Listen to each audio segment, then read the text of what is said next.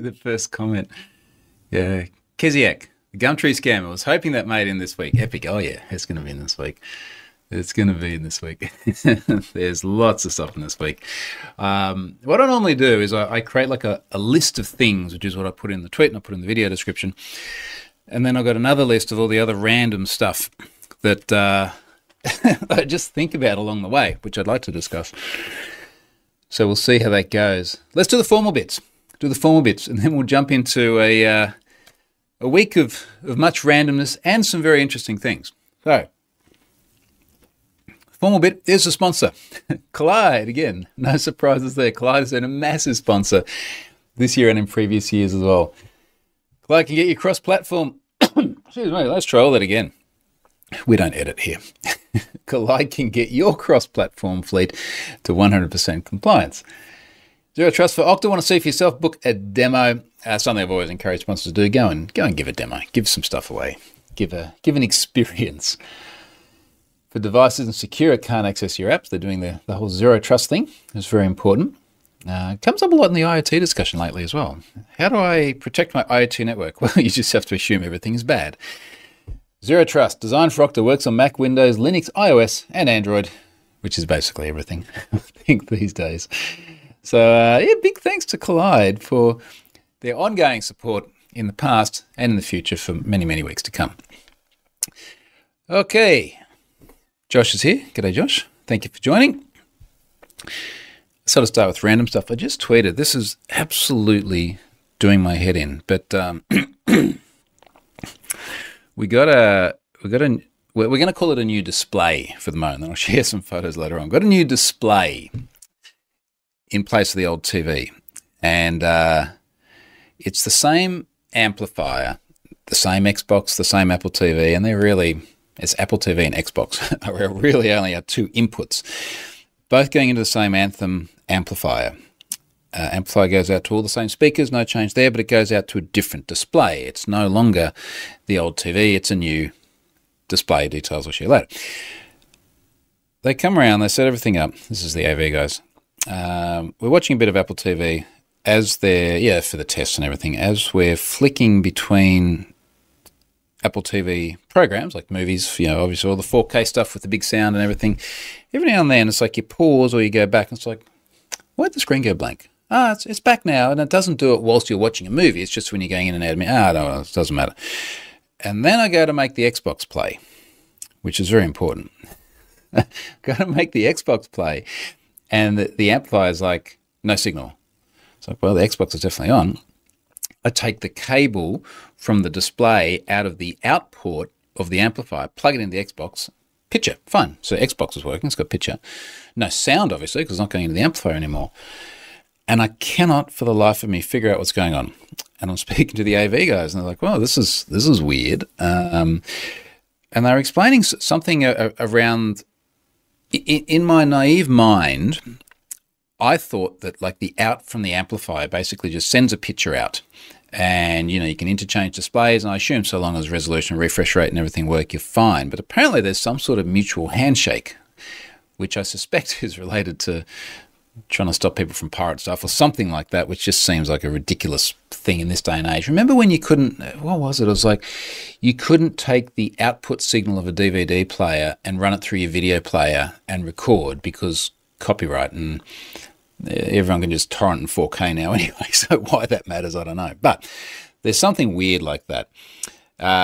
So that's a bit of an odd one. I just posted a video showing what the Apple TV is doing. There's a little bit of Top Gun in there. And you go like from the menu to the movie, and the screen goes out again. And then the movie starts playing and it comes in, it's all right. And I cannot figure it out. I don't know if it was the firmware update that someone came and tuned all the speakers and everything. I really don't want to have to replace things. So if anyone can actually give me a sensible response to what's happening, I'd really, really like to know. Otherwise, I'm trying to drag one of them back here today because a little bit of a lesson for all of us. Like when you push something to production, do test everything. Test everything. So we did not test the Xbox because we're too enraptured by the display. Speaking of not testing things, I had a problem. That blew almost my entire Wednesday 2 days ago. with Azure. And I did put this in a tweet thread because I was like just live tweeting my troubleshooting process as I went. Explaining a problem to other people is an enormously good way of solving the problem, even if you hear nothing back. And I could see some tweets and things were coming back, but I was like, no, I'll just keep explaining it. And eventually I realized what it was. There's a part of Have I Been Pwned where there's a function that picks up a message in a queue. And there is a different function that drops the message in the queue, completely different function apps. So queue storage in Azure, something's dropping something in there, something else is picking it up. Now, the one that then picks it up makes an outbound request with some data in the queue message. This app has not changed for months. Works fine, beautiful, no problems. No issues there. But suddenly something wasn't working. And it was fortunately, it was just something in a staging environment as well. But someone reported, it's just not working. And I was like, yeah, it is. Like every time I manually drop a message in this queue, this app picks it up and it sends it and everything works perfectly. And I started going back up the stack and we'd released a major update to the Azure Functions framework. So Azure Functions, this was something I've released many years ago, sitting on version 1. There's now version 4, so we jumped like 3 versions in one go, new Azure storage libraries. So the app which was dropping messages in the queue had a major update.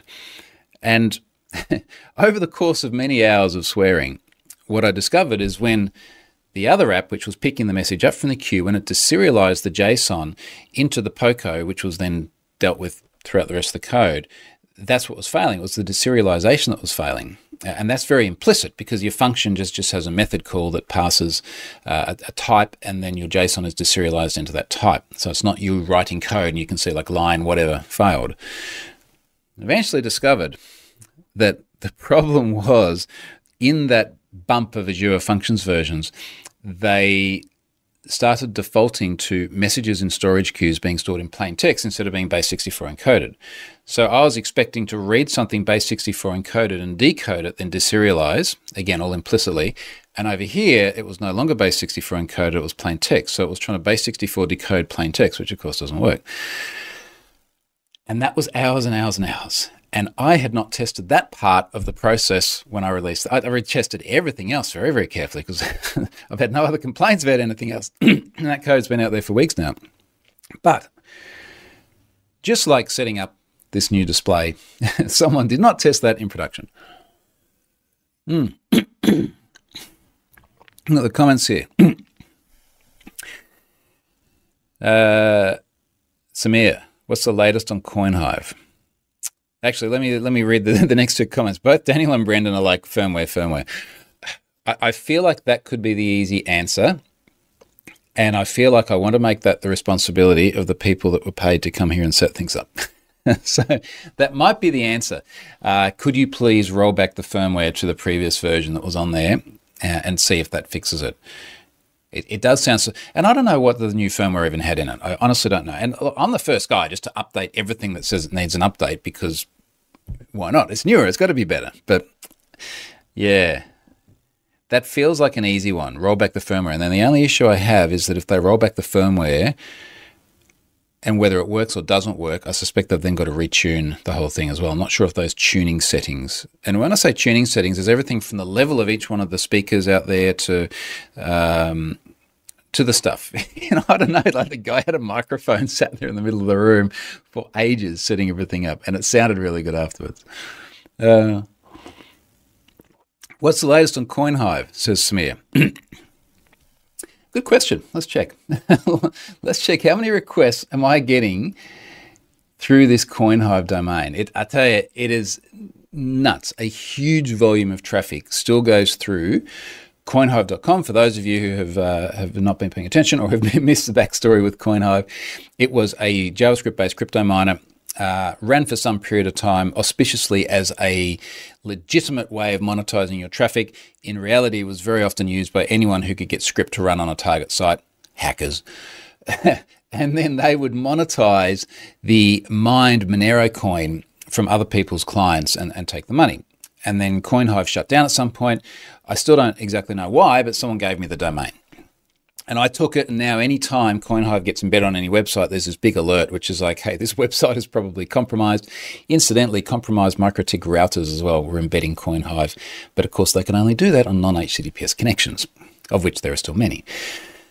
So I was seeing all of this traffic come through. Now, let me have a look. I do have the CoinHive domain in Cloudflare here.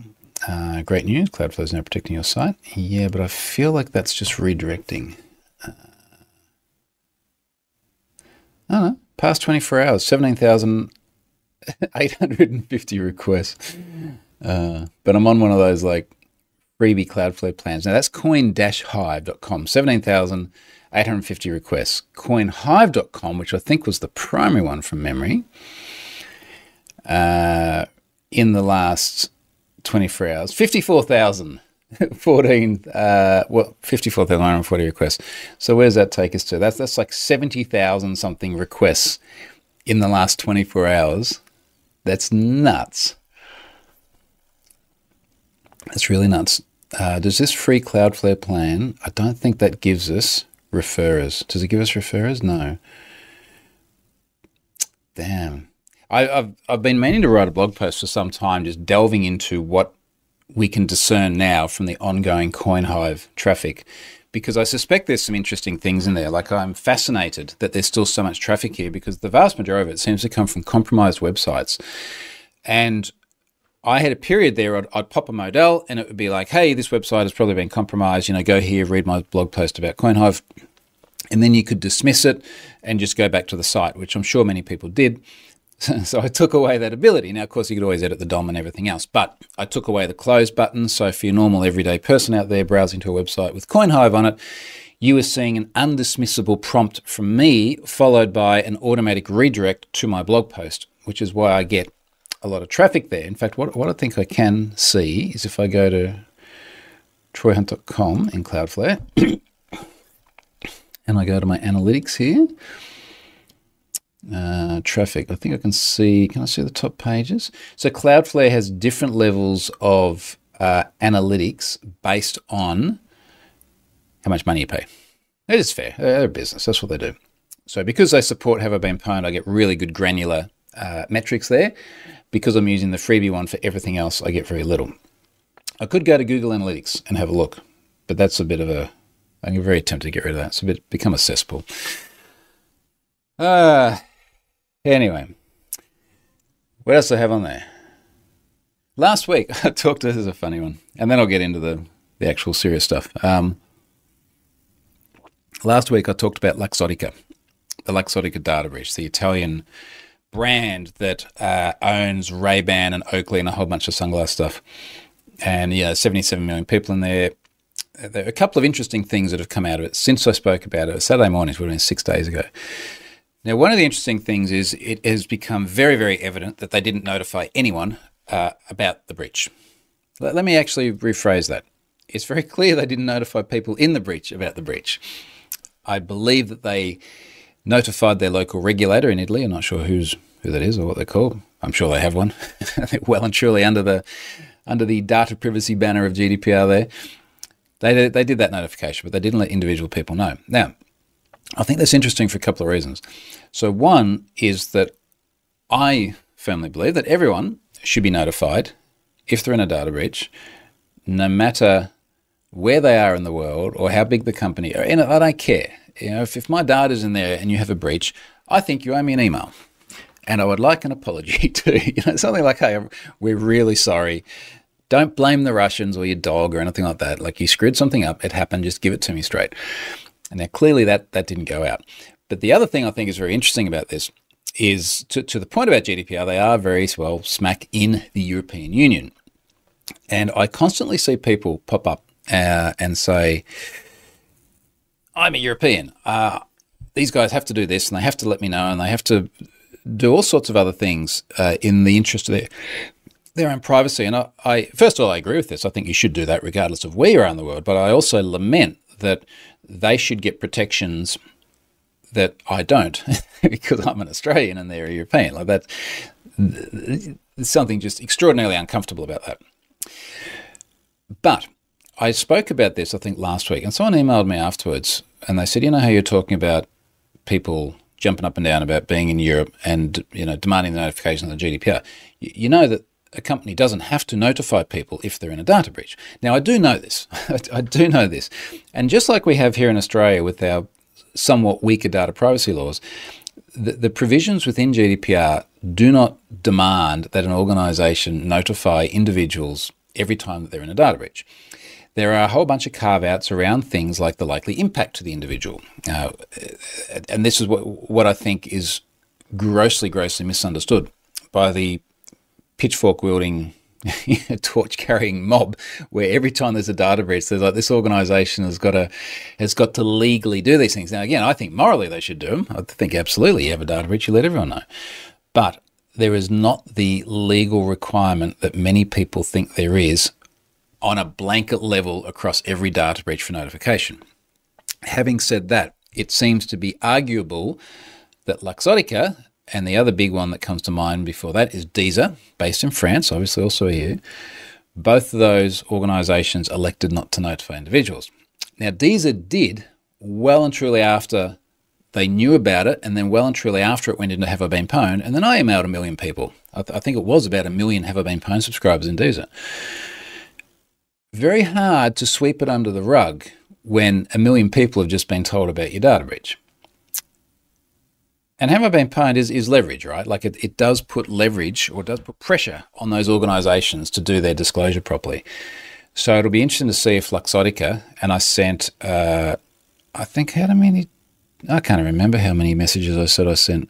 Was it tens of thousands? No, there were 77 million. I think it was over 300,000 emails I sent. Yeah, that number rings a bell. So it's very hard to ignore it. 300,000 people suddenly know that you're in a data breach. Many of them would have sent notifications to Luxottica. Anyway, so that was the first thing, the observations about GDPR and rights to notification. The other thing was Sunday morning, I was sitting down here outside having a coffee with Charlotte, and we're chatting about all the cyber things. And we're talking about Luxottica, and she's like, I wonder if I was in the Luxottica breach with my old email address. And so she goes into her online Outlook and she's like, yep, pwned. So I never even looked for my wife in this data. I actually looked for me in this data breach when I was processing it because I buy Ray-Bans all the time. And I wasn't in there, but she was. I haven't gone back and pulled out her record yet, but it might be curious. A lot of people are saying Sunglass Hut. They were saying they were using unique email addresses only used at a Sunglass Hut. It wasn't exclusive. There are other people who said they used them in other places, but Sunglass Hut featured over and over and over again, which also makes an interesting discussion around, is it Luxottica's responsibility? Is it Sunglass Hut's responsibility? Who's the data processor? Where does the obligation lie? It's curious. We'll see. We'll see if anyone actually lets them know. Brendan says, CoinHive numbers, that's a lot better than how it originally was. Yeah, I wonder if I can go back and actually have a look at that. This is the problem with trying not to keep too much data. It's often hard to answer these questions. So, Ben's here. G'day, Ben. Thank you for joining. What else to do this week? Spoke at GoTo conference in Copenhagen. No, not Copenhagen. Aarhus, further north in Denmark. Spoke there a couple of nights ago. That was fun. I had actually really wanted to be in Europe this week because NDC is on in Oslo. Now, it was 9 years ago I went to my first NDC Oslo, and life did spiral a bit between then and now, whereas like I went there from my corporate misery life and all sorts of other things brewing in life that probably weren't the happiest times. And now 9 years later, this life and this independence and marrying the person who ran the conference. I could not have seen that coming 9 years ago. That was really interesting. So anyway, NDC definitely holds a very, very special place in both our hearts because we've done so many NDC events, Charlotte organising them and then me speaking at them. And at the moment, people like Scott and Stefan, who'd normally be here on my video, are partying at NDC. And it is a bit jealous seeing all the photos. So we had been tempted to go there, do NDC, do the GoTo stuff as well. because it's only a short hop apart. But it's so far to go. It's a very, very long way to go for a very short time because we just didn't have the time to be away long. Next week, I'm at the AIS NSW conference on the Gold Coast, which is great. Now, I'm going to get our acronyms right here. This is the last and in fact, you can see this from my upcoming events, but it is the last in a very long stream of multiple back-to-back events every week, either in person over in Perth and then here on the Gold Coast with AusCert and then this one next week, or back at the desk here in different parts of the world. So AIS NSW is Empowering Independent Education. It is, as is my understanding, an edutech style event, which would be fun. It's nice that the other state down, oh, look, big picture of me there, keynote speaker, Troy Hunt. It's nice that the other state down there in New South Wales, we're only about 30 kilometres south. And then it has Sydney, 900 kilometres away or something. It's nice they want to come here to the Gold Coast to run their event. A bunch of companies in Australia do like doing conferences on the Gold Coast because it's such a holiday destination. I like it because I can sleep in my own bed and it's not too far away. So that's going to be the last one in a big line of events. We've got a dinner there next week, some night, and then we've got the obviously the conference itself. The next thing that I have on my list, at least that is public, is not until Prague in September, which I'm very, very much looking forward to. They're doing a lot of press on this already. Experts Live Europe, 18 to 20 September in Prague in the Czech Republic. I've never been to the Czech Republic before. I've been turned away at the border at the Czech Republic before. Long story, a long time ago. I've never been actually into the country, so I'm very much looking forward to that in September. We're going to have a massive European thing in September. I'll share more on that later. Scott is here. I was just saying, like, Scott and Stefan aren't here because they're out partying at NDC. But obviously this is more interesting than doing that. So thank you, mate. Thank you for joining. I appreciate that. Now, where do we get to? So that's the event stuff. All right, one more thing, and then we talk about scammers. 5 billion Pwn password requests. Now, this has been somewhat of a sport, particularly with Stefan and I, who are Stefan as chief password wrangler for Have I Been Pwn, coordinating the open source bits of Pwn passwords. It has been a bit of a sport to see just how big the thing can get. And I really wanted to see, like, how many requests can we start making out of this thing? Now, it just feels like every round billion is a milestone. And we've been measuring it by 30 days because Cloudflare has a 30-day report there. Obviously, a month may be a little bit longer than that, so we've probably passed 5 billion in a month well and truly already. But we have just this week ticked over 5 billion in 30 days, which is just nuts to think about. The volume of traffic that 5 billion API requests are. Now, that 5 billion is a combination of people running the download tool, which goes through and does make 1 million requests. A little bit more, 16 to the power of 5 requests to pull down each of the hash ranges. We've also got all the folks integrating it into their services as well and querying the data, which is just super, super wonderful. So I'm looking at these traffic stats here. We've got, what was our biggest day? We did well over 220 million requests, I think, on one day.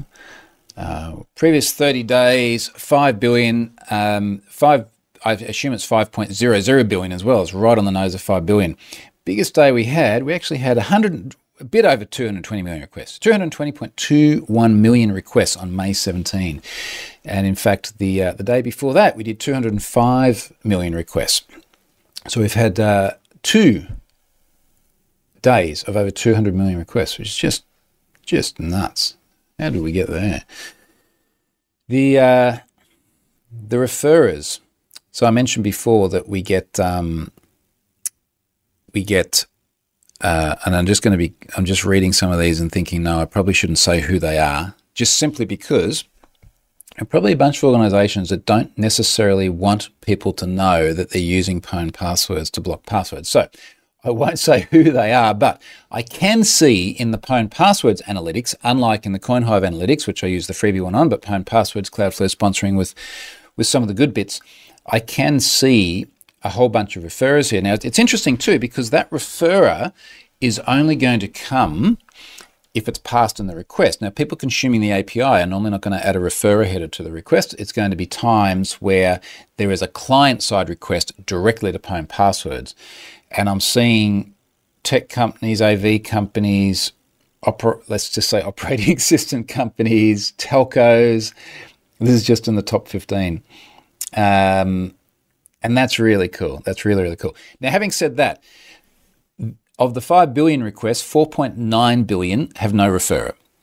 So it gives you a good idea of where the consumption is. That there's not many cases in the broad scheme of things of integration directly into the into other software. In fact, the top referrer is api.pwnpasswords.com. So if we skip past that, the next ones are all in, the next three are like low single-digit millions. And that's over 30 days.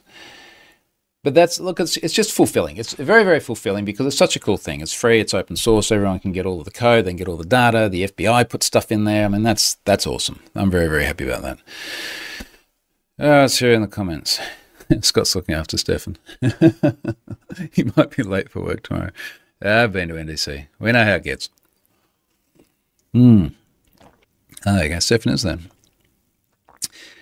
Brendan, if I recall correctly, Bitwarden, as well as self-hosted server package called VaultWarden, has an HLBP integration, but it doesn't look like it does too much with the API. I'm not even sure. And I mean, this is the thing, because there's no registration. There's nothing that I need to track, or nothing I have to track to see who actually integrates it. So short of someone actually telling me that they integrated, I usually don't know. Now, actually, speaking of password managers, there was something else here. And this is bugging me. So let's talk about this. Great to talk about stuff that bugs me. Oh, Scott, I got to tell you about one this week. I don't want to talk about it publicly, but holy shit. I got some feedback. I'll tell you about it later. Now, the one I'm thinking about here, and I have been tweeting this, and I want to give some more context to it because it is actually quite frustrating. A couple of days ago, let me see how I can phrase this.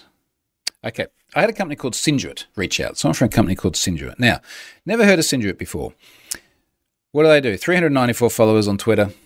Obviously not particularly large. Merging powerful, straightforward software with complete marketing campaigns to help people find more freedom in their workday. From Inglewood in New Jersey. NJ? New Jersey? I don't know. You got too many states. I can't keep track. Thumber in America, I think. What if I tap on the thing? Why doesn't that work? Maybe you never could. Maybe Elon broke it. Who knows? Synduit. Someone from Synduit's reached out and said, look, someone has contacted them and said McAfee has advised them that they have email addresses on their domain in the Synduit data breach. And Synduit's reached out and they're like, what the hell's going on? Like, I went to have been pwned. I couldn't see this, which would be true because I don't have a data breach called Synduit. Never even heard of him before. But inevitably, whoever put it into McAfee, probably someone at McAfee, and it could be a provider. So it could be someone else using a have been pwned like service that gets this data, aggregates breaches, feeds it through into other entities, notifies their customers. I mean, I do the same thing with have been pwned into Firefox Monitor, into 1Password. So that's fine. That's a service that exists. But whoever was doing this looks like they haven't actually got in touch with Synduit. So there has not been disclosure, which feels really, really awkward. And then someone else popped up today in my DMs and they said, hey, Dashlane has alerted us to the same thing. And I've gone, whoa, okay, so let's imagine, for argument's sake, it is a provider of data breach services, fed data to McAfee, fed data to Dashlane. It's about Synduit. The way it looks at the moment is that they have not actually reached out to Synduit and said this is what's happened. Now, I'm super, super sympathetic in this case to Synduit, as I have been to many organisations that I've reached out to and done disclosure for, particularly smaller companies. If it was, I don't know, Equifax, and Equifax felt hard done by, you'd sort of have less sympathy. You still got to do disclosure, don't get me wrong. But when you see little businesses like this one, and I don't know if the breach is legitimate or not, that's kind of beside the point, but little businesses like this one who are implicated as having had a breach, and they don't have any say in the matter. They don't have any, I mean, what if this was let's say it is a legitimate breach, and it was someone exploiting a vulnerability that still exists. And now there's just this broadcast of Synduit data breach. And the more people start looking at Synduit and going, well, maybe I will probe around a little bit and see if there's a, exposed database backup or SQL injection flaw or something. So they don't get to proactively protect their services and, of course, further protect their customers. And they also don't get to be on the front foot in terms of knowing that this is something that's going to be communicated to people. I mean, I definitely always say to an organization who's had a breach, it's like, look, I'm going to notify my subscribers tomorrow, this week, soon. You might want to proactively do whatever it is you need to do.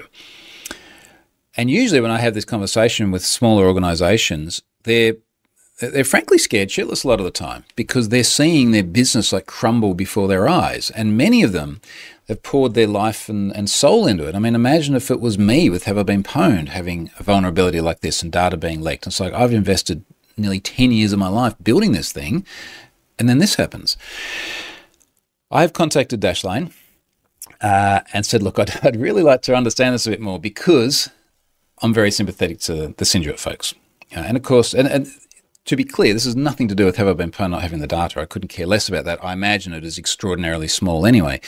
But there's just something that feels very, very wrong about the way this has been handled. That's my feelings on it. So, all right. I'll let Scott and Stefan talk amongst themselves. I'll get to the good bit that I think people really wanted to hear about, which is the Gumtree scammer. Now, there is a very long Twitter thread on this, and I'm not even going to bother trying to read it to. Well, actually, some of it I need to read because some of it's just funny. Backstory is we are selling a fridge, and Charlotte put the fridge on Facebook Marketplace, which can be a bit hit and miss. People want to negotiate, unreliable. I don't have a problem with people negotiating, but very often used appliances you do take a massive hit on. And then she also puts it on Gumtree. Now, just after she puts it on Gumtree, she gets a message from someone saying something to the effect of, hi, what's your email address? Let's continue the discussion there. And I was like, look, this is not legit. Just tell them that they're welcome to continue the discussion here on the Gumtree chat. And of course, the person completely disappeared.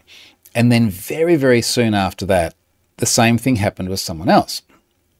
And this time I'm like, well, this could be interesting.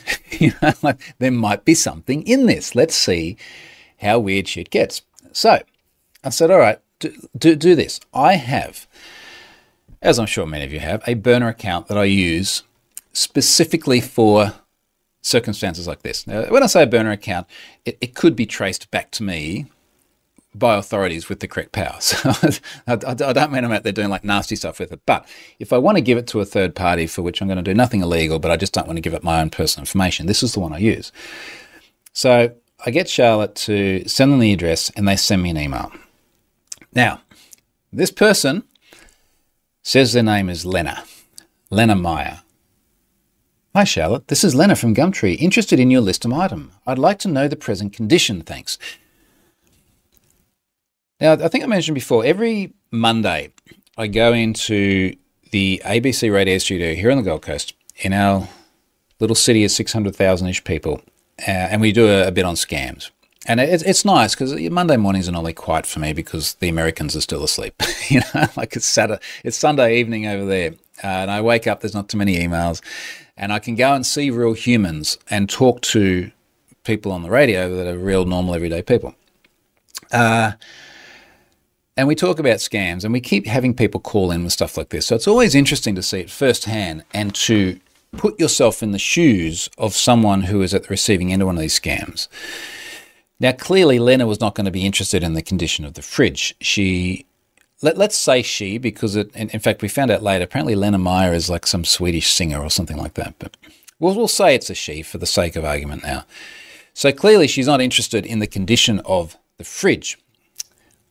But I go back anyway. And I tell her it's as new, but is used. Lena doesn't care because she doesn't want the fridge. She says, thanks, just wanted to make sure I'm very interested in purchasing, and due to the nature of my job, I will not be able to come for inspection. I have a pickup agent that will come for the pickup after payment has been made. Now, this comes up time and time and time and time again in scams. I cannot be there in person. However, I have someone else who can be. We have discussed this on the radio so many times. We've seen it in the news so many times. It often happens when people are buying cars and things like this. And you're probably sitting there, if you don't know the angle to this already, you're probably sitting there going, yeah, but how do they get the money? How do they get the scam? Because they're meant to pay the money. Bear with me. So it continues. She says, regarding the payment, I'll be paying through PayPal, or you can alternatively send your BSB an account number. BSB is like a routing number here in Australia. BSB an account number if you have no PayPal account. Now, what do we give her? Clearly, I'm not going to give her anything real. On reflection, I could have given her a made-up BSB account number, but instead, I went back and said PayPal is fine, just so long as you can make payment quickly. I need to make room in my garage by the weekend. Urgency helps. Scammers want urgency, because urgency is the sort of thing that causes people to do stupid things. This is like social engineering 101. Urgency is great. So Lena continues. Sure, let me have your PayPal email so I can send the payment. No worries, it's this one you'll send, and then this is now my response back to Lena. I said, no worries, it's this one you're sending to. Let me know when it goes through. Knowing that there's no way she's going to try and send money to a PayPal account. So the fact that this is a burner account that doesn't have a PayPal account doesn't matter. Lena says, okay, we'll send the payment shortly and let you know. Follows up very shortly afterwards. Hi, I've sent the money. PayPal should have sent you notification instructions because you need to follow some steps to make the money available in your account. Check PayPal email for confirmation mail and let me know if you understand. And now you're sort of going, it's not quite right, is it? Then she continues, I added an extra $800 to the payment, and that's meant for the pickup fee. In total, I sent $3,300. We had the fridge listed for $2,500. Incidentally, the reason it's a $2,500 fridge, it is a wine fridge that we bought only a few years ago. Now, someone pointed out, they said, you know, that fridge is $9,000. I was like, what?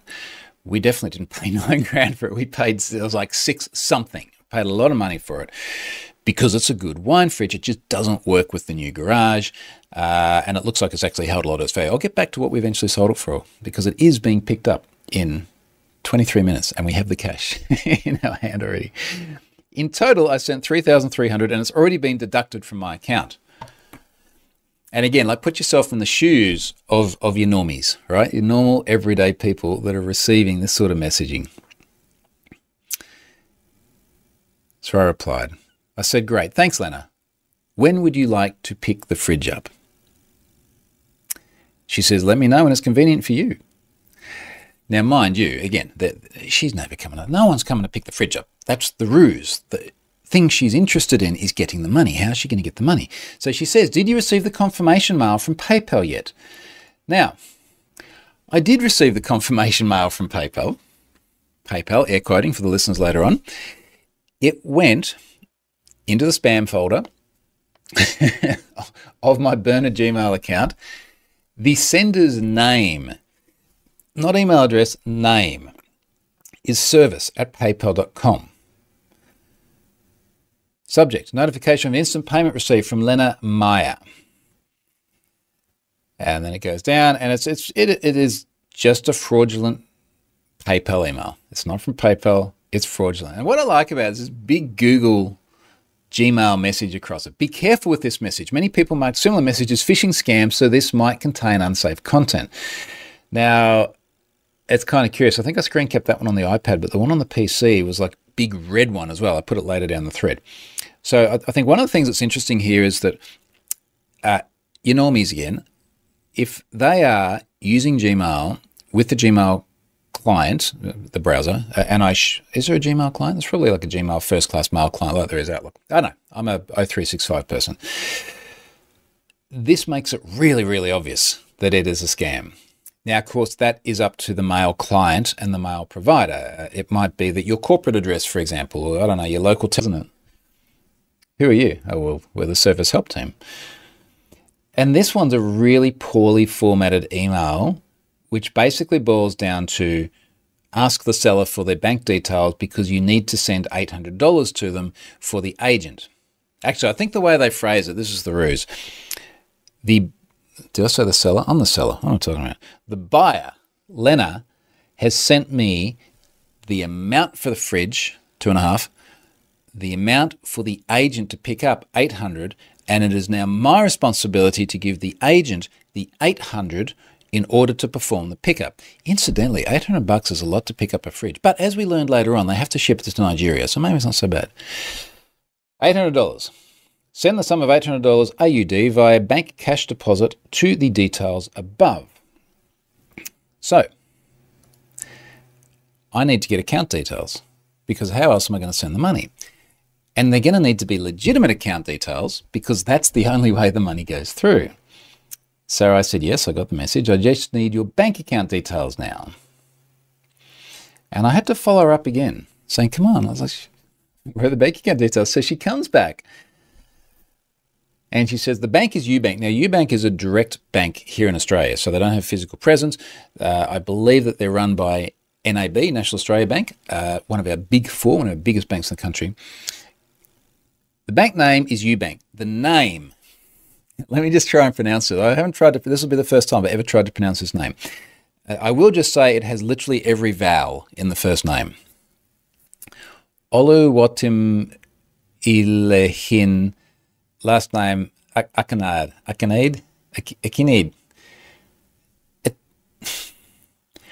We don't have a lot of names like that here in Australia. It is an unfamiliar name, but there is then a BSB, which is the right BSB for UBank. Again, that's like a routing number, and there is an account number. Now, I know these are going to be legitimate because they literally want to receive $800 there. So, of course, I tweet that and get straight onto UBank and go, look, you probably want to have a look at this account. And then I go downstairs to Charlotte and I said, look, I need your help. Can you go into your banking app and send 10 cents to me, to my BSB and my account number? Just 10 cents. And screen grab the payment receipt. Send me the payment receipt. I grab that and I go straight into Photoshop here. And I change the reference number because I don't want to have a valid reference number in there. I change the amount from 10 cents to $800. I changed the two-person to Oluwatimili and Akinade, and I changed the BSB and the account number, and I send it to Lena. I say, well, that's it. The payment has been made. But I changed the BSB to the one she gave me, and I changed the account number to almost the one she gave me, and I just mixed up two numbers, just two numbers in there. And I said, thank you, the money has been sent. Now, I imagine Lena would have been quite excited at this point because she's got this receipt, says $800. It looks almost perfect. And then we get to this interesting juncture, which is there just Lena or is there someone else? So one of the things that happens a lot in order to make these scams work is they do get run from other parts of the world, and as I've mentioned earlier on, we did later learn this from Nigeria. We'll explain why in a moment. They're run from other parts of the world, but obviously if you're going to receive money into a bank account, you do really need an Australian bank account. I mean, can you imagine if someone's like, I'd like to buy your fridge, here's my Nigerian bank account, please put $800 in there. It's like, well, that looks sus. So they need Aussie bank accounts. So we end up with what's referred to as money mules. We end up with people whose job it is to receive money and then send it on, and then they get a cut or a flat rate or whatever deal it is that they come up with. They're not necessarily intentionally criminal by nature as well. There'll be the ad in the paper, make money working from home. All you need to do is some paperwork and some financial things for us. Do you have an Australian bank account? Yes, okay, well, you're a valid candidate. So this person could well be a money mule. So they could be someone who has inadvertently been caught up in this and is not necessarily the one trying to scam us. Or it could be the same person. I wanted to find out. I wanted to know, where is Lena? So I replied. I said, I've made the payment. I said, that's great. Thanks, Lena. Now paid. Here's the receipt. Bitly link. Bitly link redirects through Grabify. And if you've not seen Grabify before, it's full of ads, but if you can get past that, it will grab the IP address and any other elements in the request objects, as a user agent, for example, and it will dump it into a log. So you can send someone a unique link. They click on the link, they go through Grabify, you grab this information, store it. And the working assumption that I had is I don't think Lena's going to be smart enough to be like VPNing into a location close to me here in order to make it look legit, because most people aren't going to go to that level that I'm going to try and figure this out. So of course, Lena clicked the link. As soon as she clicked the link, I got the data. I got an IP address from Nigeria. Ibadan, I assume it's a city in Nigeria, not been Nigeria. Browser, Chrome Mobile, iOS. Operating system, iOS 16.3, out of date, Lena. Two minor versions out of date. And the ISP. So now I know that Lena is in Nigeria, and I know she's using an iPhone that's slightly out of date, which is interesting. It's good. It's given us more information. We knew it was a scam. We just wanted a bit more information, because then I was like, okay, well, how am I going to use this information now? Because at some point in time, you want to pull the rug out from under their feet. But let's just see how much further we can go here. Lena, it's just funny reading this in now. Lena replies, she says, you made a mistake in the account number you sent money to. I sent this information, she repeats the BSBN account number. Check the receipt with you. The account number is not correct. Please make changes. I replied, that's the number I sent it to. The money definitely went out of my account, so it must be correct. And I'm just, wouldn't you love to have seen Lena's expression? It would have been infuriating. This idiot Aussie, why can't they get the details right? I go to bed. Overnight, Lena sends 1, 2, 3, 4, 5 more emails. Email 1. No, it is not the number. The number you sent it to is not correct. Just after that, another email. Check the receipt with you and see for yourself. Just after that, another email. The correction has to be made before I can forward the receipt to PayPal for verification. Just after that, another email. Ask your bank for a refund if you're deducted. You clearly sent the money to a wrong account. You have the receipt with you. Check the account number on it and see the one I sent you. Kindly makes this correction ASAP. Just after that, one more. She sends me, this is gold, she sends me a screen cap of the Ubank bank account. And it has 52 cents in it. She says the pickup agent did not receive any money. This is the screenshot of the account, which of course doesn't make any sense, because all you're doing is you're sending like a static point in time screenshot of an account with 52 cents in it. So how do I know that the money hypothetically didn't go to the pickup agent, the $800, and then they just spent it and then they screen capped their account afterwards? I was suspicious. I said, are you sure the agent didn't spend it and then send you that image? Ask them to show you the last couple of transactions so we can see the date and time. I definitely made payment just after 5 p.m. yesterday because I was really hoping to get a screen cap showing other transactions into that account.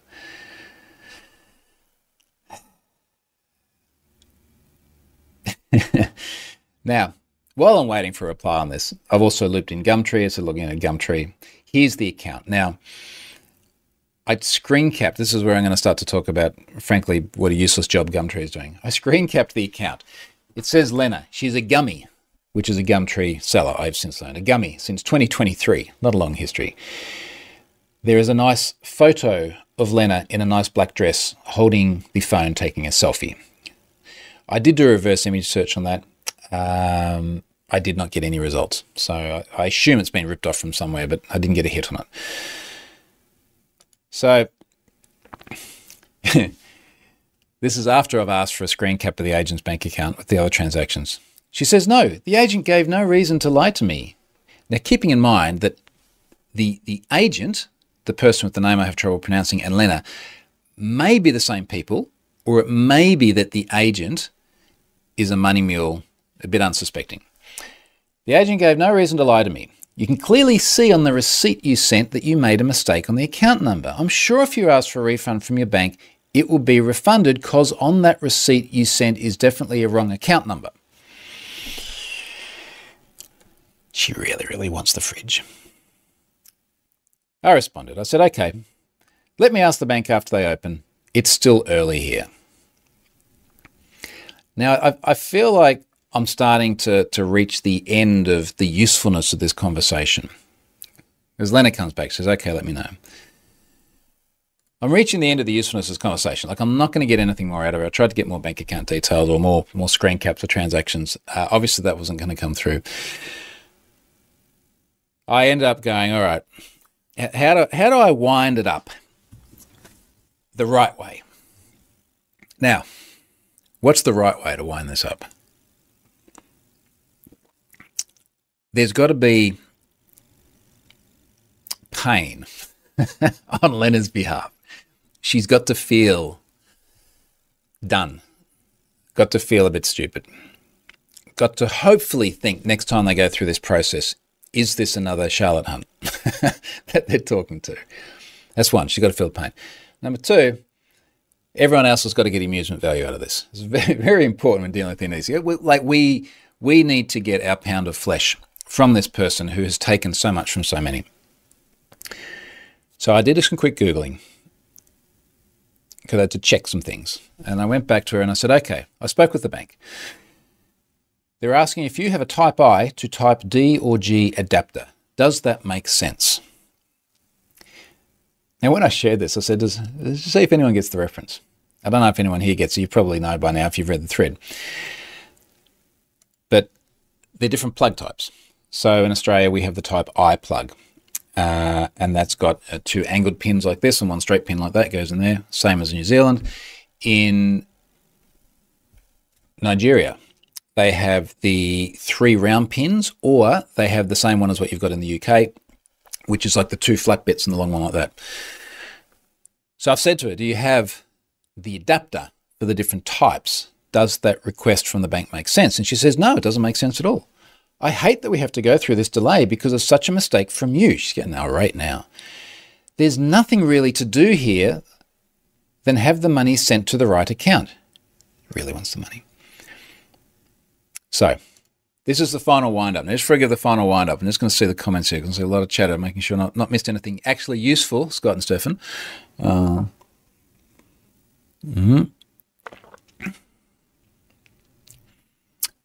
Ben's got something useful. Who's liking Pay ID? Still not perfect, but a step forward. Useful parallel. All right, so here's the reply. Final one to Lena. I said, I worked it out. It makes sense now. You see, the fridge has an Australian plug, type I, and if you want to use it in Nigeria, you'll need a type D or G plug, hence the need for an adapter. They're totally different formats, where ours looks like a weird sad face and yours is either an upside-down shocked face, that's the type D, or a partially complete game of Tetris, the type G. You can't just jam the Aussie pins into the Nigerian socket as you risk damaging the fridge.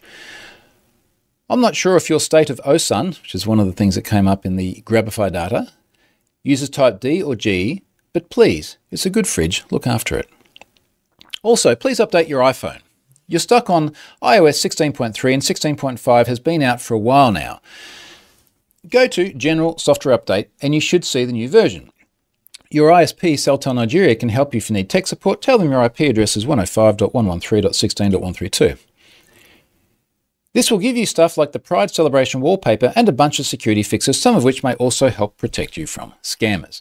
I thought I'd chuck the Pride Celebration wallpaper in there, which dropped in 16.5, just because of the way the laws in Nigeria are perhaps not as progressive as they are for us in most of the rest of the world. And that might just a little bit. I didn't get any more emails from Lena after that. And I did check just now as well. This was 2 days ago. I sent this. Now, what I did get before I sent that, but it was just going to break the narrative of the Twitter thread, I actually had her send me 2 more bank account details. Now, these ones I did abstract because they sound much less likely to be a Nigerian scammer than a money mule here who's a little bit unsuspecting. Now, one of them was another BSB from Ubank. The person's name was Ashley Casebolt. Now, keeping in mind all of the KYC requirements for banks here as well, and things like everywhere in the world have gotten a lot tighter in recent years, I would put a very, very high likelihood that the BSB, the account number, and the person's name are legitimate. Ashley Casebolt with her could be his BSB from Ubank. And there was another one here as well from the Commonwealth Bank, one of our big four, John White. Now, I redacted those account numbers and I sent those images off to both Ubank and CommBank, and they will be looking into them. That's certainly the commitment they've given me. Now, to start to sort of wind it all up, I guess where all this has ended is I haven't heard from the scammer again. I did find a Facebook profile with the name with all the vowels in it, the first agent. And they live here on the Gold Coast, according to the Facebook profile. And they went to the same university as me here on the Gold Coast. It is someone that sounds to me like a very Nigerian name, not having been to Nigeria. And it certainly looks like someone who may have come from Nigeria as well. Now, I realize we're making a lot of correlating points here and making some assumptions. But it's kind of what we tend to do when we're dealing with these scams. It's like, okay, what is the Occam's razor of this? And the feeling I started to get is that this feels like the money mule, because when I went back to their profile less than 12 hours after I'd burned them, the Facebook profile was no longer visible. It had gone. And then when I searched for the person's name on Facebook, which is how I found them in the first place, I got no results. So I tweeted that and went, look, if anyone wants to do a little bit of OSINT and wants to try and figure out who this person is, then let me know. And then I linked to the Facebook address because I'd actually emailed it to myself the night before, thinking when I get up tomorrow, I must follow this up. And then it looks like it had come back online, which is quite interesting. So apparently someone did actually message the guy. This does not look... Let me rephrase that. This does not look like the image of who you would imagine Lena, some Scandinavian female singer, is. It is basically the opposite in every possible way. So someone messaged him and went, "Hey, Lena, how you doing?" I said, "Please let me know if you get a response."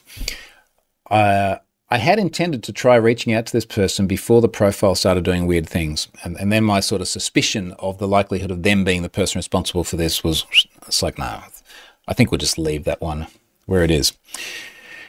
So anyway, that was my week. When was that? Was that my Tuesday? A lot of time when I had stuff to do this week, which I'm going to talk about in a moment, and it went on that. This will be a great discussion for my ABC piece on Monday. We're going to talk about this because it's just a fascinating first-hand experience. All of this to most of us here who live in this infosec cyber techie world has got red flags all over it.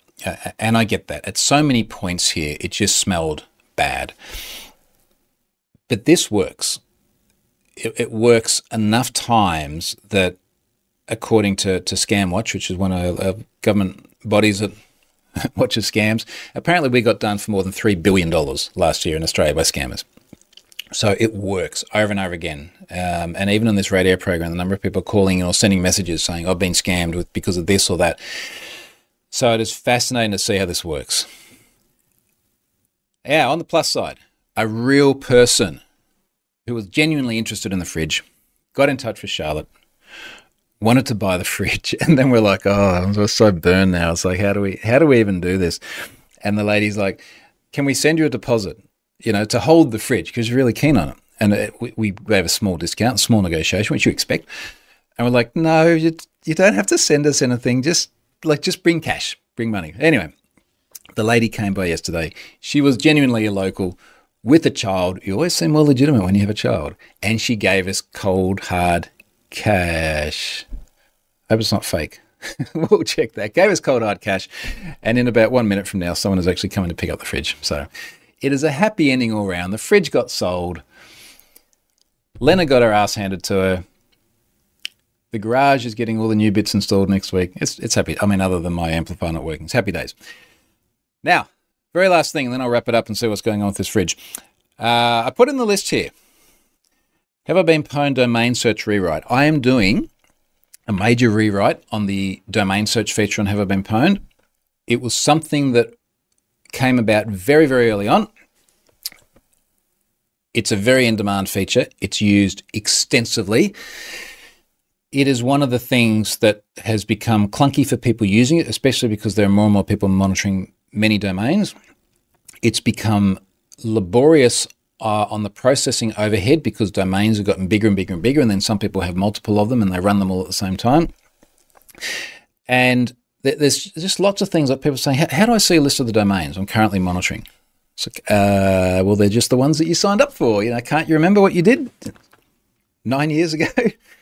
So all of that's getting a rewrite. There's going to be a new dashboard going out. I've literally got behind my OBS and YouTube stuff here, walls of screens and code all laid out in the manner that makes the most sense to me. So I've just about finished sort of the first round of implementation, and then I'm sure as many of you do, you go through and you start testing every little bit over and over and over again, push it out to a staging environment, test it. I'm hoping to get all of this out next week, is the conclusion there. And then I'll be able to write a blog post about what I've done and why I've done it, and then some of the other things that will be coming too. So I'm very, very excited to get that out because I know that people have become so dependent on this. And it's been a useful feature, but it's been a feature that's been static for 9 years, I guess. Okay, folks, I think that's all. We've gone for more than an hour now. I really hope you enjoyed the scam a bit. That was fun. It burned so much time, but it was so fulfilling, and I'm just so happy with the way it ended up, especially having sold my fridge. All right, everyone, I'm going to wrap it up there. Have an awesome weekend. See you next week.